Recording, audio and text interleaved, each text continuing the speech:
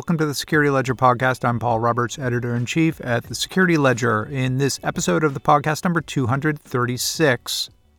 I mean, they have tanks inside the country. They have cities, key cities surrounded. So, in that regard, how much impact is cyber going to make, and what's the risk reward for them, using new novel things that they haven't and that they don't need to. Even before Russian bombs and missiles started dropping on Kiev and other cities, on February 24th, Ukraine's government was working to beat back attacks on critical government computer systems and networks. In the days leading up to the beginning of Russia's kinetic attack on Ukraine, a series of denial-of-service attacks targeted Ukraine's Ministry of Defense and other government agencies. And then, on the eve of the invasion, a pair of new wiper programs were spotted infecting and disabling computer systems within the country. Still, more than 2 weeks after the beginning of hostilities, many cybersecurity experts say that Russia has still not unleashed its most ferocious cyber offensive weapons, and that cyber attacks relatively have taken a back seat to old-fashioned bombs and bullets in Ukraine. Why is that, and what may be coming next as the conflict in Ukraine drags on?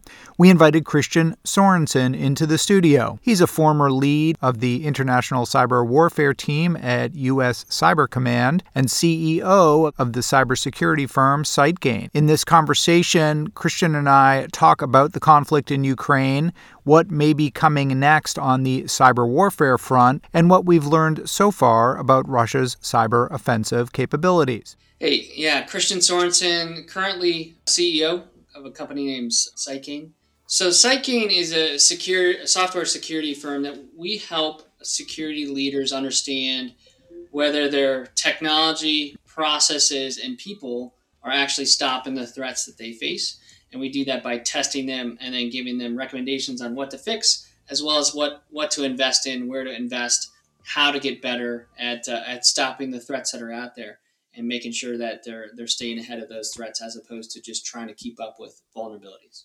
We had you in the studio, Christian, because you have, in a former life before SiteGain, you were head of the International Cyber Warfare Team at U.S. Cybercom, and obviously spent a lot of time in that capacity preparing for just this type of situation, a hot war that these days has a cyber component to it.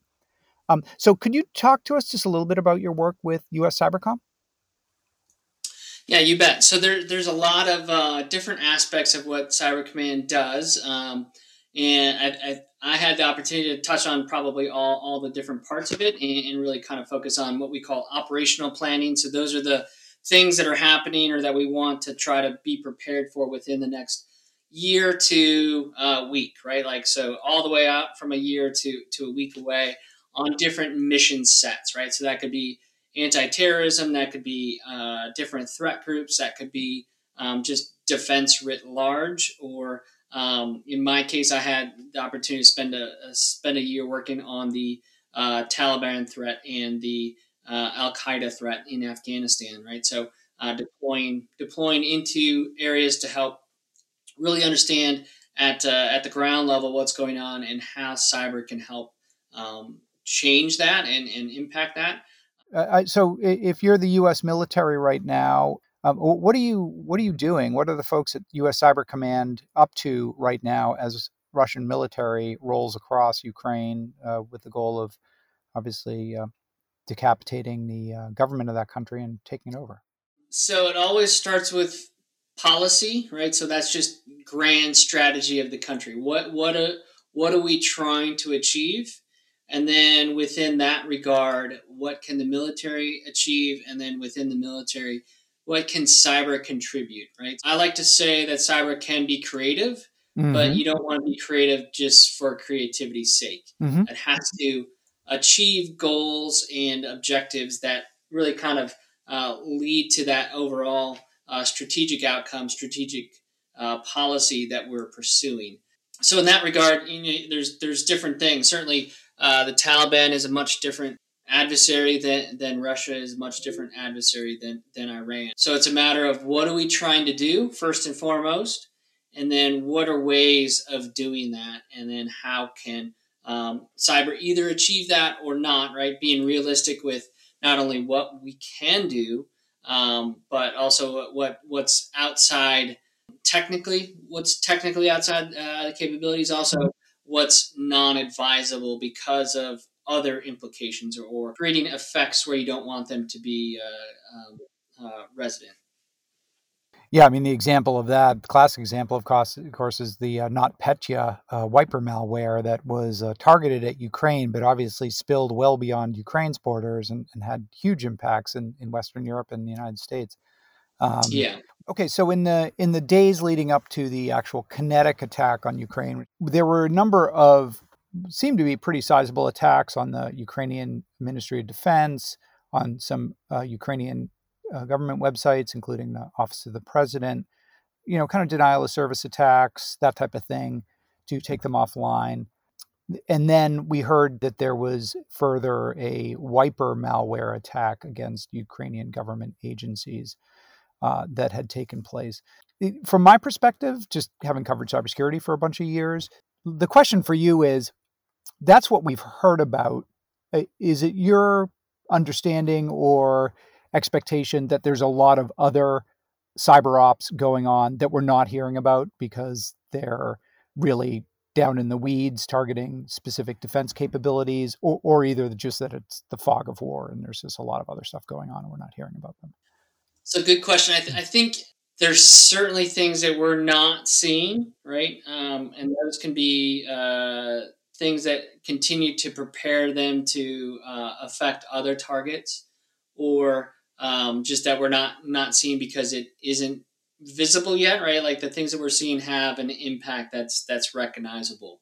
The second thing I would say is that things aren't that severe yet, right? Like you compare this wiper that we saw today versus not Petra that we just talked about. Wiper seems to be so far constrained to government systems, or at least to Ukrainian systems, right? So that's a difference, and probably intentionally so.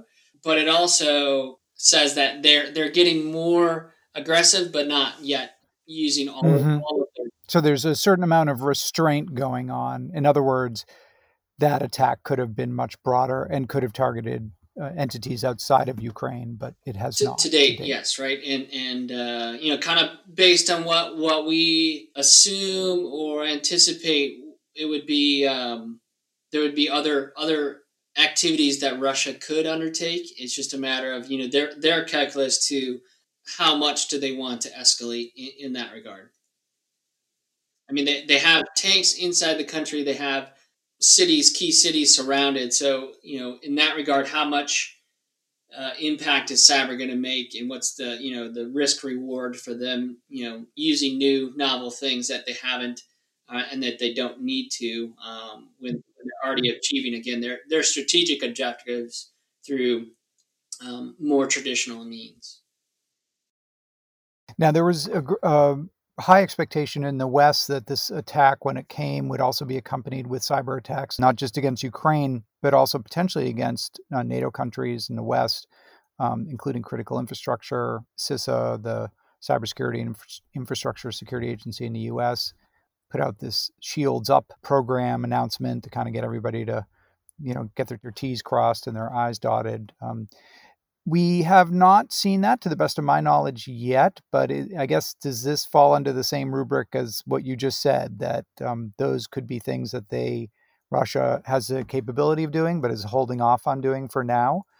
Or were those warnings overblown? I think there's recognition on both sides that things could escalate, but it's a matter of, does that make sense to do so, right? So certainly there would be a bigger response if other countries were directly targeted, right? So I don't know that Russia wants a bigger response, but if it's warranted, you kind of don't want to get into a tit for tat sort of scenario, because then civilians are now impacted, right? That's definitely not the kind of road that either side wants to go down, but it is not out of the realm of possibilities, right? It's something that could happen, and prudence and preparation is how to you know deal with that, right? You want to prepare early and often, and make sure that you're not hit when the time comes and taken down when you could have avoided it. So, um, if you're a large organization in the U.S. or Western Europe, you've gotten a lot of warnings from the federal government, from CISA, etc., ISACs, maybe about shoring up your network security, protecting against attacks in a heightened threat environment. What is your sense about how responsive companies are to those types of entreaties, and whether those types of alerts and warnings from government agencies have much effect on the ground in terms of companies actually erecting barriers to compromise or closing off points of entry and hardening themselves to like phishing attacks and stuff like that. Do you see that they have Yeah, much so I would effect? say for those organizations that have security teams and security, focus, right? Like they have people, multiple people working on security and security alone. I think those organizations that are at that level are going to pay attention, are going to use the tools that are easy to use, and do that, right? It's just a matter of having the cycles, having the time and attention to be able to make the preparations that are necessary. So for those, I think it is moving the needle. It's just if you're not there yet, right? You don't have a lot of cycles to spend on security. You're not going to have additional cycles, even if they're telling you to go and do more stuff, because it's there's nobody to do it, right? You don't have the personnel to do it. How would you know as an organization if government of Russia might be a threat that you need to be concerned about? I guess if you're critical infrastructure, you can pretty much assume it, but or financial services, obviously that is critical Yeah, infrastructure. But is there a way to know who they're interested in? Is there a hit list or something like that you yeah. can So refer to? certainly, for organizations and companies that are part of industries with ISACs are a great way to go and get some of that information and some of that perspective. Um, then, likewise, for the larger companies, they have threat intelligence feeds that can um, suggest which ones that they should be worried about, and the like. Right. So it's just a matter of, Kind of you're being targeted. They're yeah, they're or you this know your they're industry. talking Yeah, about your you industry or is being targeted, yeah. right? So hmm to be able to hmm kind of contend that way, yeah. The wiper malware that has been circulating in the last couple of days is called Hermetica, and it got its name, I think, from a stolen extended validation cert from some Cypriot game designer that they're using to sign the malware. It's interesting. It was a signed malware executable with an EV cert. I guess that made it look a little bit less threatening. But can we assume that these things, even today, are still basically circulating the same old way via phishing emails, malicious attachments, that type of thing? Yes, plus other things like compromising websites and stuff. But I will say, like, just analyzing even Russian techniques, phishing is one of their most prevalent techniques that they use. And then that's an entree in, right? That's the start. So I would say yes, and right, but it's definitely still a yes. So this invasion is happening. There's a hot war now, conflict, armed military conflict in Ukraine. So there's elevated risk, obviously elevated risk of cyber attacks associated with this. Is there a point at which you can let your guard down with this, or is this just something that is now part of the threat landscape, and people just need to be on guard for the foreseeable future because of this, or is this going to be a risk is temporary around when the invasion happens, and then things are going to calm down? I think for right now, given kind of pucker factor is pretty high for everybody. Um, it's just going to stay elevated for kind of the duration of the invasion, right? We'll see what happens after that. We'll see how things play out. If it continues to be, we'll just have a sense of, is it high, and are there new techniques, right? Like so pucker factor's high. What do? You test against the techniques that are coming, right? Wiper, as soon as that's available to test against, be testing against that. The new thing that's released tomorrow and the next day. If that kind of drum beat continues, you got to keep pace with the drum beat, and that should be helpful in terms of ironing out, is your technology catching this stuff, right? Even before you have the tests available, did your technology start to get a sense of stopping that? Is it responsive? Is it resilient in the face of threats like Viper represents? And to know that you're getting better at it, to know that you're protected against it. The first time you test against it, even if it's not the first time, the next time that you test against it, are you protected?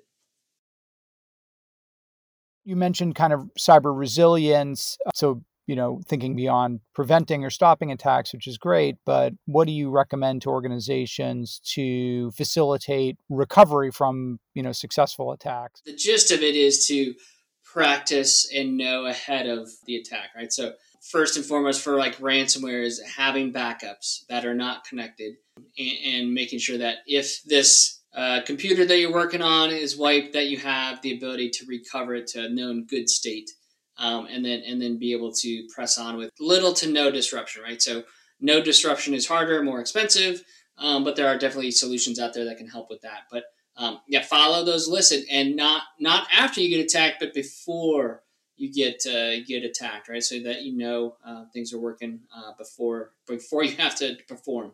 You were in U.S. Cyber Command. What do you think the conversations going on within U.S. Cyber Command are right now about what's happening in Ukraine, and what the response should be, and also what this means for U.S. cyber defense in this new environment? I mean, I think a lot of people really look at this as a close of a chapter that maybe started back in 1989, with the fall of the Berlin Wall and so on. And now we're in this, what seems to be a very new context. And I wonder what you think the conversations are like. So I think they're probably very similar to my perspective when I was there, which is we are witnessing history at the same time creating history, right? To the extent that we are humble enough to know what we can do and respect the limitations of that, but really understanding kind of our role and our opportunity as service members or civilians up at Cyber Command to do